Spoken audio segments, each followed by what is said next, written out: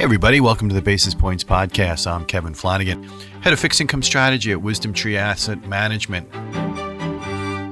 The money and bond markets are already knee-deep into Fed policy conjecture, wouldn't you say it? And we're only a couple of weeks into the new year.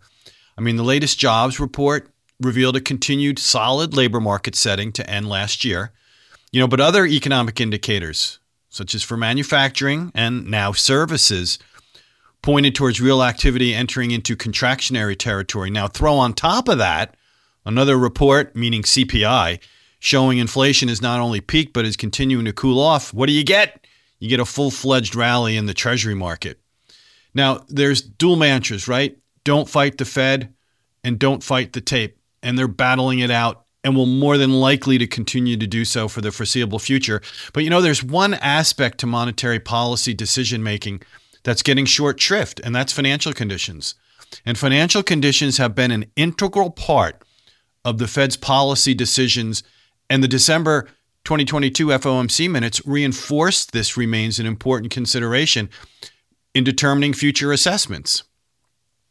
So against this kind of a backdrop, I thought it would be useful to provide some insights on the matter. And I'm going to go out on a limb here and say that most market participants would probably think that on the surface, given the Volcker-esque pace of rate hikes last year, financial conditions would have to be visibly tightened. Well, you'd be partially correct. If you look at the Chicago Fed's National Financial Conditions Index, things have tightened up from where they were prior to the first Fed rate hike last year. They peaked in early October, though, and now a distinct loosening has really transpired. In fact, financial conditions in early January this year now stand at the same levels that existed back in May.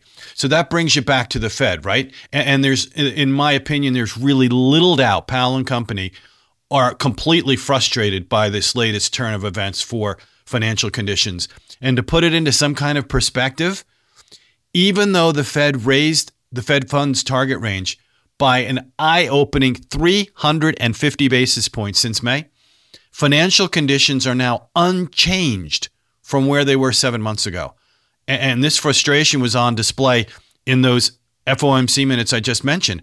They cited that, this is a quote, an unwarranted easing in financial conditions, especially if driven by a misperception by the public of the committee's reaction function, would complicate the committee's efforts to restore price stability. And let's end the quote there. So right now, what are the money and bond markets doing? Well, they're debating whether the Fed's going to go 25 or 50 in terms of a rate hike at the Feb 1 FOMC meeting.